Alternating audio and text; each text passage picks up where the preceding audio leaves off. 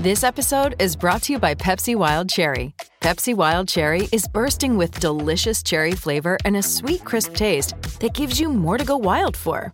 Getting wild may look different these days, but whether it's opting for a solo Friday binge watch or a big night out, everyone can indulge in their wild side with Pepsi Wild Cherry. Also available in Zero Sugar. So grab a Pepsi Wild Cherry and get wild. On the new podcast, American Criminal, you'll learn about the fraud, theft, and murder that marks the dark side of the American dream. Like the Menendez murders. Was it two greedy kids who killed their parents for money, or is there more? Listen to American Criminal wherever you get your podcasts. Hi, this is Lacey. And Jason Clark. From Bourbon House, and you're listening to The Hook Rocks with Jay Scott.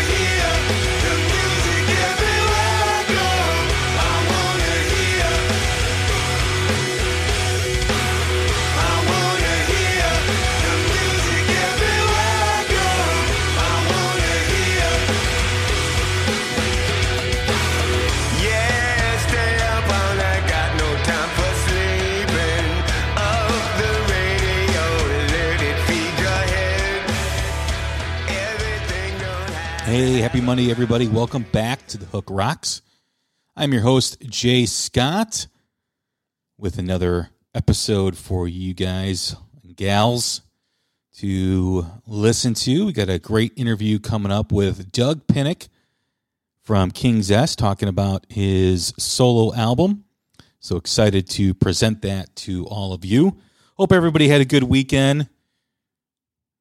It's the night before hockey season, folks. I am excited. We are also preparing for the first ever Hook Rocks Fantasy Hockey League. So that's going to be happening tonight. We're going to be drafting our teams, and the season starts tomorrow. So we are very excited to get that going. I tried getting this going last year, but I just think with the pandemic and people's lack of interest in certain things just didn't allow it for it to happen. But here we are. Wanted to also mention, as I always do, we are part of the Pantheon Podcast Network, a great family of music-related podcasts. As I mentioned, most of my episodes in the beginning, please check out my fellow podcasters, Mistress Carrie, Shout Out Loudcast, Cobras and Fire, Martin Popoff, Vinny Appice, Carmen Apice, Ron and Esty on the Hangin' and Bangin' podcast. Plenty of other great music podcasts on that platform. If you have not checked out The Real Me, which is a collective of inspiring stories of teens with cancer that have found inspiration and healing through music, with Roger Daltrey. It is tremendous. So please check that out. Again, The Real Me. Look it up on PantheonPodcast.com. Follow them at Pantheon Pods on Twitter and also on Facebook, Pantheon Podcast. But any of those platforms should have information for you to go and check it out. But it is tremendous. So please do. Please follow us on Twitter at The Hook Rocks. Follow us wherever you do get your podcast. Spotify, Apple, Amazon, Google, wherever. Don't forget to set your phone to automatic download so you get the latest Hook Rocks podcast right to your phone whenever it drops. So you don't got to go searching for it. It's boom, right there. It helps you out.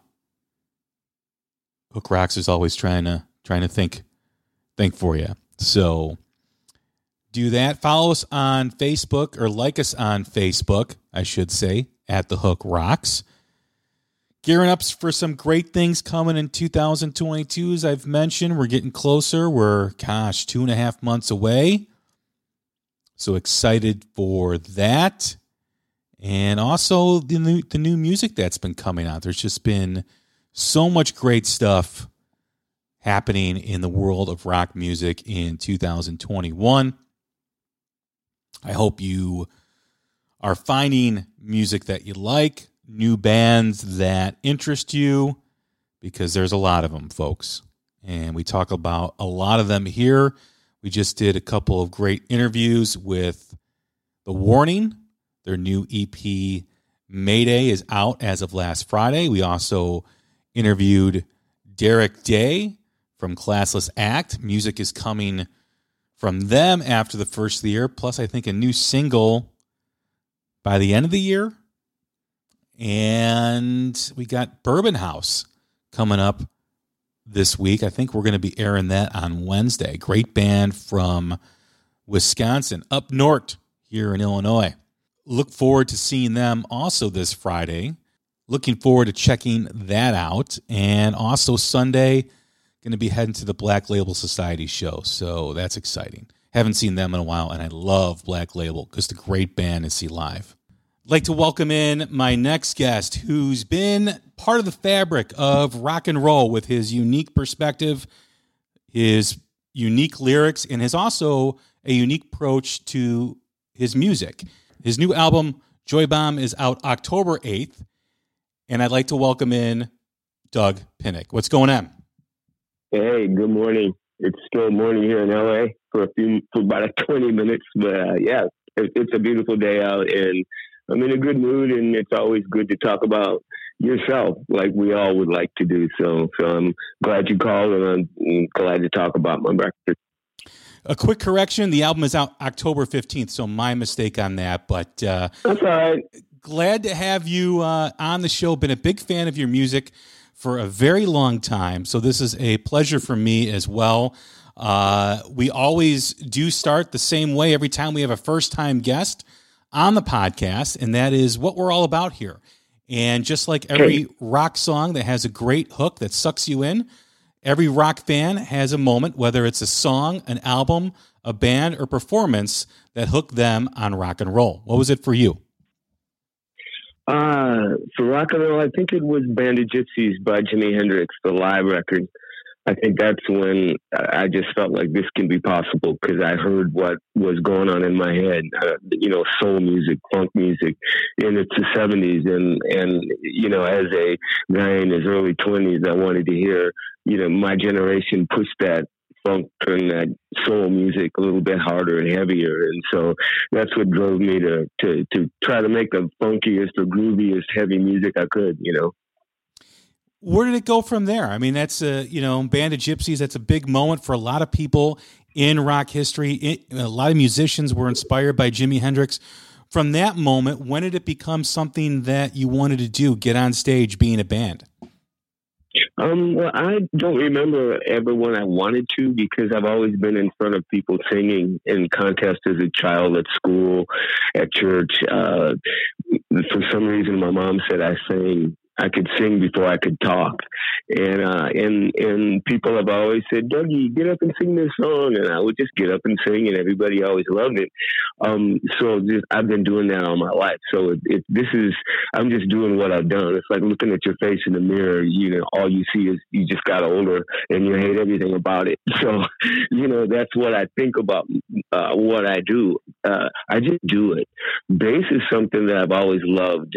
I was obsessed with bass all my life, and I always wanted to play bass. And when I finally got the opportunity to get a bass when I was 22, actually, I picked the bass up and started playing. But at that point, I knew how to play bass in my head, and I had a zillion riffs in my head, and the whole aspect of bass playing, because I just concentrated on bass my whole life, pretty much from the time I was 10 when I first heard the bass line on Why Do Fools Fall in Love by Frankie Lyman and the Teenagers. I was just a little kid, but there's something about the way the tone and the way it made me feel. So for me, it's the combination of two. I sing by default.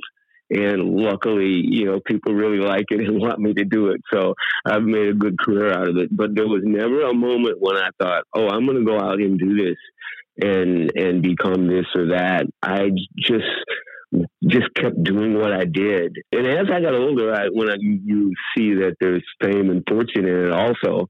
Later on, I was in my 30s, I think, before I started to realize, oh, you can make money at this, lots of money.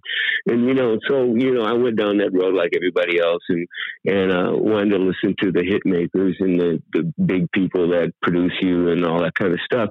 And I learned through them. But at the end of the day, I still do what I do, and it hasn't changed. I'm still me, and there was never a decision to do this. It was never an afterthought. That's what I'm trying to say.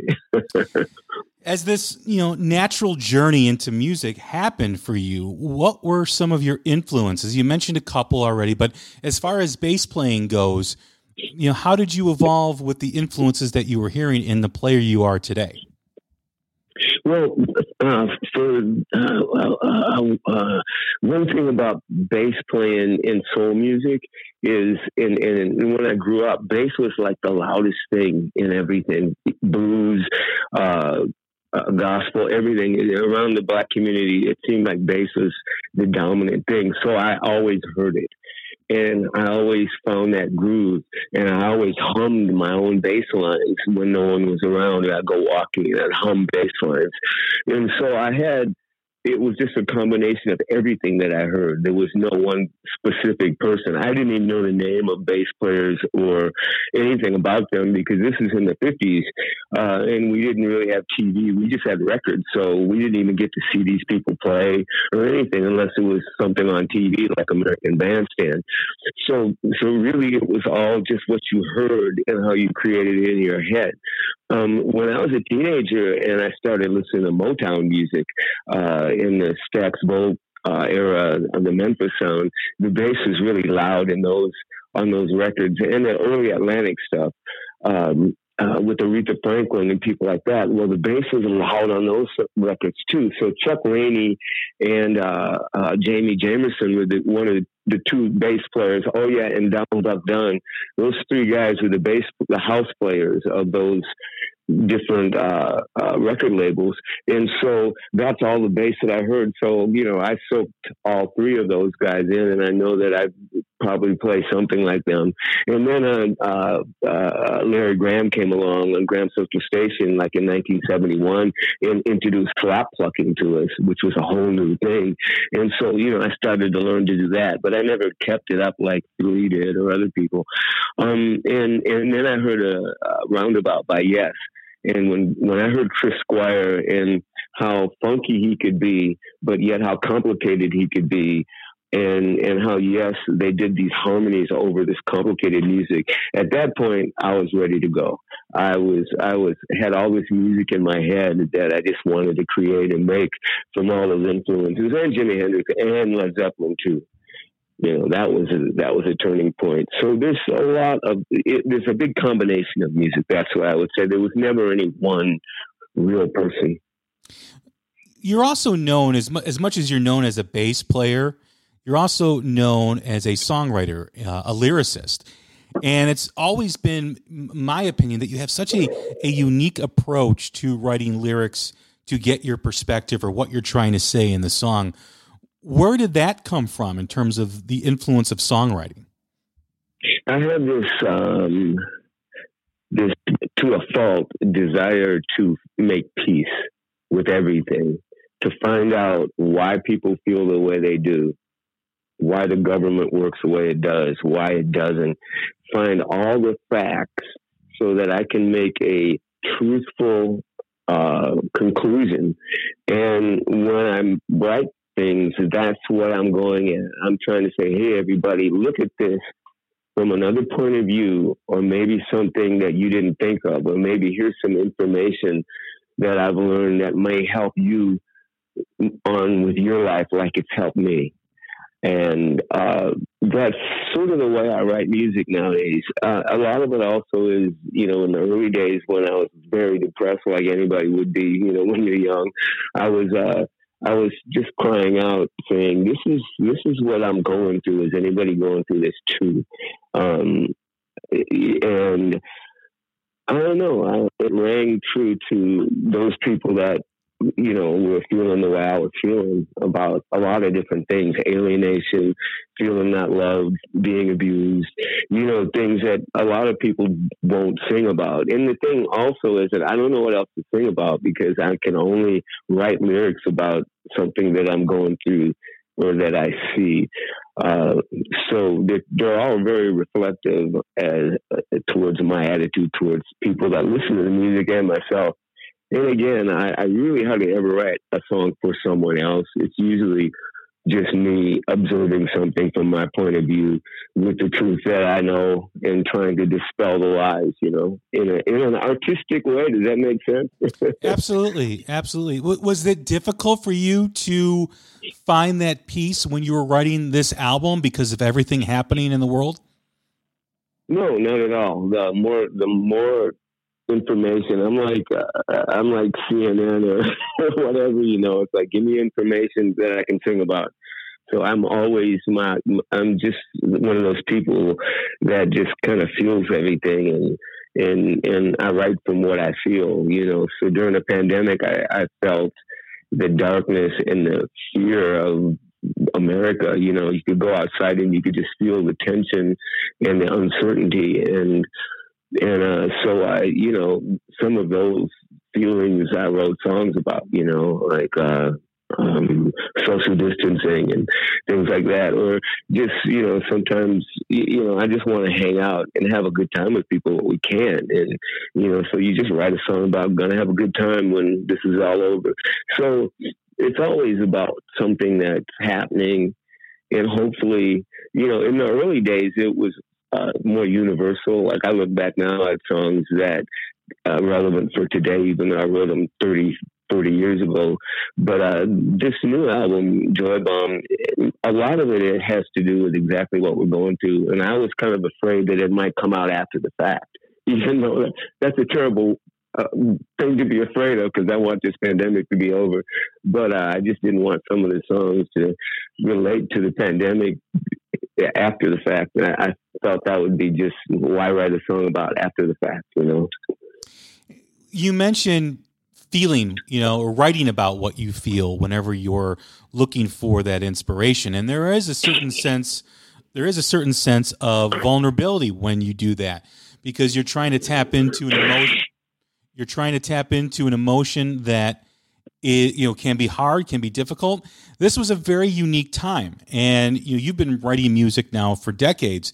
Was maybe not the challenge to write about what you were experiencing, but maybe was there a challenge in how hard the feelings were with, like you said, with the darkness? Because there was a lot of darkness with not just the pandemic. There was a toxic election. There was the protests and riots across the country. There was a lot going on. And how did you navigate through that and come through on the other side? Navigate through that. I don't quite understand what you mean.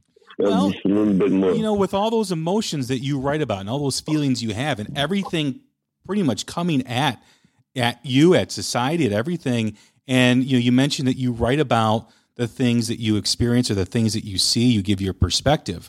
You mentioned that, this wasn't a difficult album to write because of what you were feeling, but was it hard to kind of stop going down into that darkness and kind of pull yourself up and write a song to help it be therapeutic to what was happening? No, I write from a different place. I write down there and then I get out. It gets me out of that hole to be able to get it out somehow. It's like, how we all need somebody to vent to sometimes. I always used to say, I'm like that little child in the bassinet screaming and yelling, somebody come and pick me up, just hold me. You know, I say that's where it all comes from. It's just this place of you just laying there screaming and yelling, and then you get it out and you're okay. And so that's what I do. I don't have to go anywhere to get darkness. You know, there's plenty of it here. And I think I try real hard in my songs to be positive, no matter how dark it gets. I always want to say there's a light at the end of the tunnel.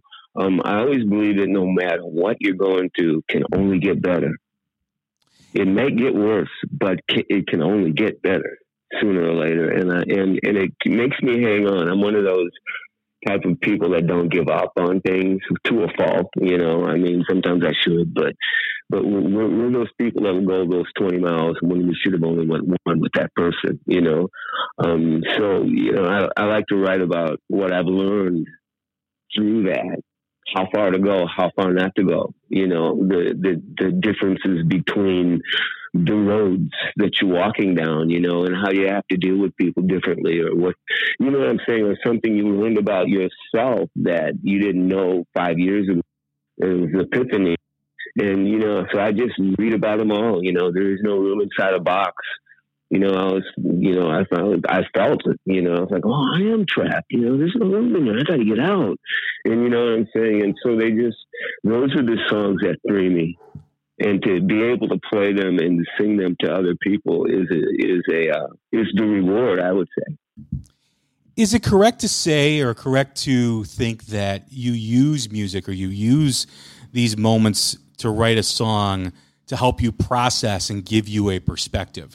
Does the song lead your perspective, or do you have a perspective that you are, you know, writing a song about beforehand? Well, you usually know by the time you get to the chorus what the perspective is. You know, I'll say things in lyric verses where they're thoughts. Maybe they might be disjointed or whatever, but when I sing the chorus is exactly what I'm trying to say. Either I know what I'm talking about, I don't, or what do you think? You know, or am I being stupid, or is this cool? It's all that, you know, because I know I'm speaking to someone. It's sort of like when you're having a conversation with just the two of us. We're talking just in general about life. So I'm sort of answering questions that you're giving me, and we're bouncing back and forth emotions and words and the way we say things, you know. So I just become myself in those songs and sing them and say the way I would say it to you if we were talking, and wait for the response, you know. As you look back, and, you know, this is your 5th solo album, and each solo album, or each album that you put out, is more or less kind of like a timestamp in a diary of where you're at in your life. Yeah. You know, when you look back someday at Joy Bomb compared to the other albums, you know, what do you feel when you look at the evolution of your solo work into this album that you're going to be releasing? Well, I would say any musician would want their next record to be better than the one before. And even though people think that they're insulting you if they say, well, I like this record better than your other records, you know, that's what you want to hear. As an artist, if I want my music to be better and better, I don't want someone to go, oh man, it's just another dUg record, but we love him and it's good. I bought it. I put it on my shelf, you know. I want people to go, man, he's pushing the envelope. He's 71 years old, dude. He's still doing it. And that's what I want people to say. And if I'm not doing that, then yeah, I want to hear that too. But that's my point when it comes to being an old rocker. You know, I've watched so many of my peers and so many even people my age just kind of fade away and start putting out mediocre music, and the hunger and the desire to really do what they did when they first started is gone. And for me, every song I write is like the first song I ever wrote. I'm just excited about it, and I feel like another song. I can just slap that paint up there and make another color and see if it works. You know, it's a joy. It's fun. And also it's a way to get all of my emotions out of me. You know, it is a big outlet. In the last 2 years also, you know, being stuck at home for 2 years, going nowhere, doing nothing, I learned a lot about myself, and I found a few freedoms that inside me that I didn't have before. You know, a different outlook on life. Just lots of new things that happened around me, and so I see things a little bit differently now, a little bit more sarcastic even. So, you know, so when I write now, I feel like the old man, a grumpy old man, kind of making fun of the bullshit of the day, rather than being so traumatized by it, and wishing that we all could just get together and get along. Why can't we just all get along? I mean, that's a lot of what's in the back of everything I write about. But now I'm writing about, you know, nobody gives a fuck anyway, and they're never going to see, you know, we're never going to really everybody agree on everything, and everybody's not going to like you, and people are going to hate you. So get over it and try to make the best of your life. And so that's kind of where I'm coming from now, is get over the past and stop crying over who hurt you, and be an example and show the youngins that you can still do this, because they're killing each other, killing themselves because they're scared to death, because we're scaring them, as old folks are, you know. We need to give them some encouragement and say, hey, you can fix this. Was there a different approach? I mean, you mentioned, you know, some differences as if you've evolved as an artist, but when you are putting the ideas together, the songs together for a solo album, is the approach the same every time, you know, to kind of explore where your emotions at, or was the approach different for this album?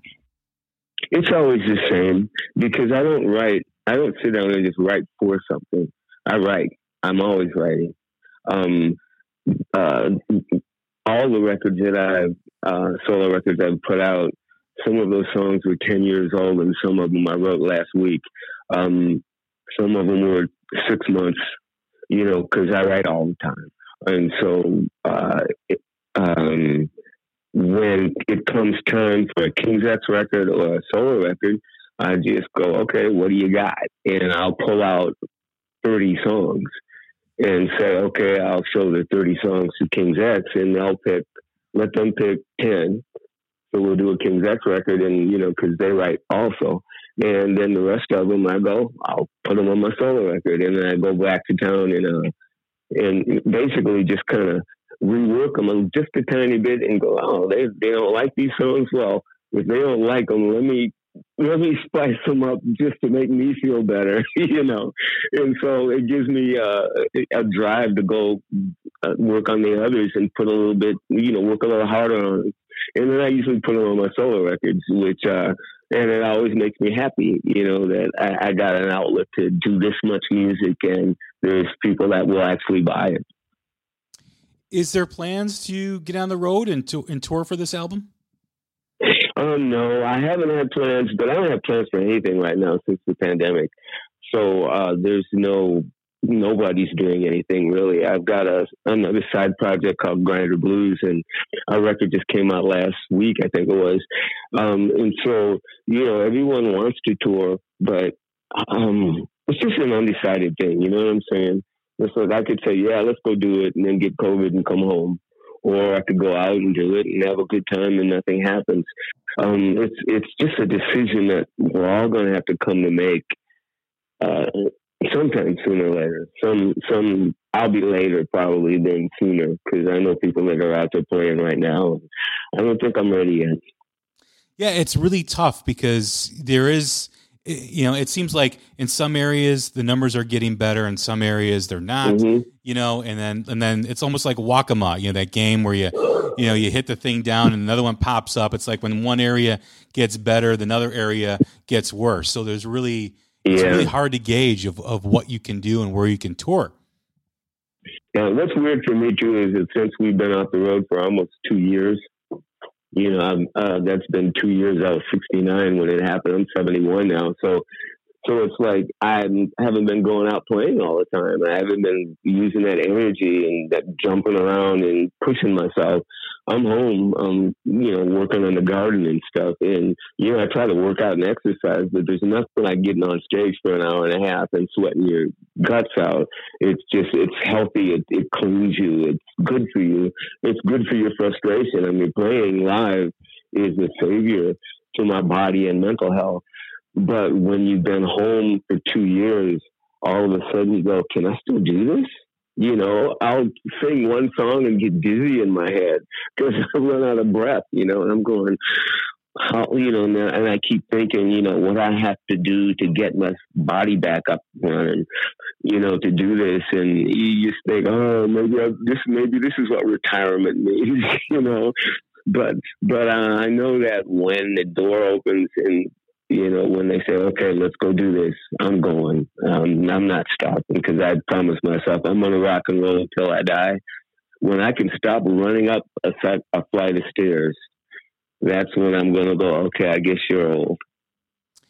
The new album, Joy Bomb, out October 15th on Rat Pack Records. dUg Pinnick, one, like I said, part of the fabric of rock and roll history over the last 3-4 decades. It's been a pleasure to have you on the show. Thank you very much. You're welcome. All right, everybody, I'm Jay Scott. That's dUg Pinnick. This is another episode of The Hook Rocks. Take care.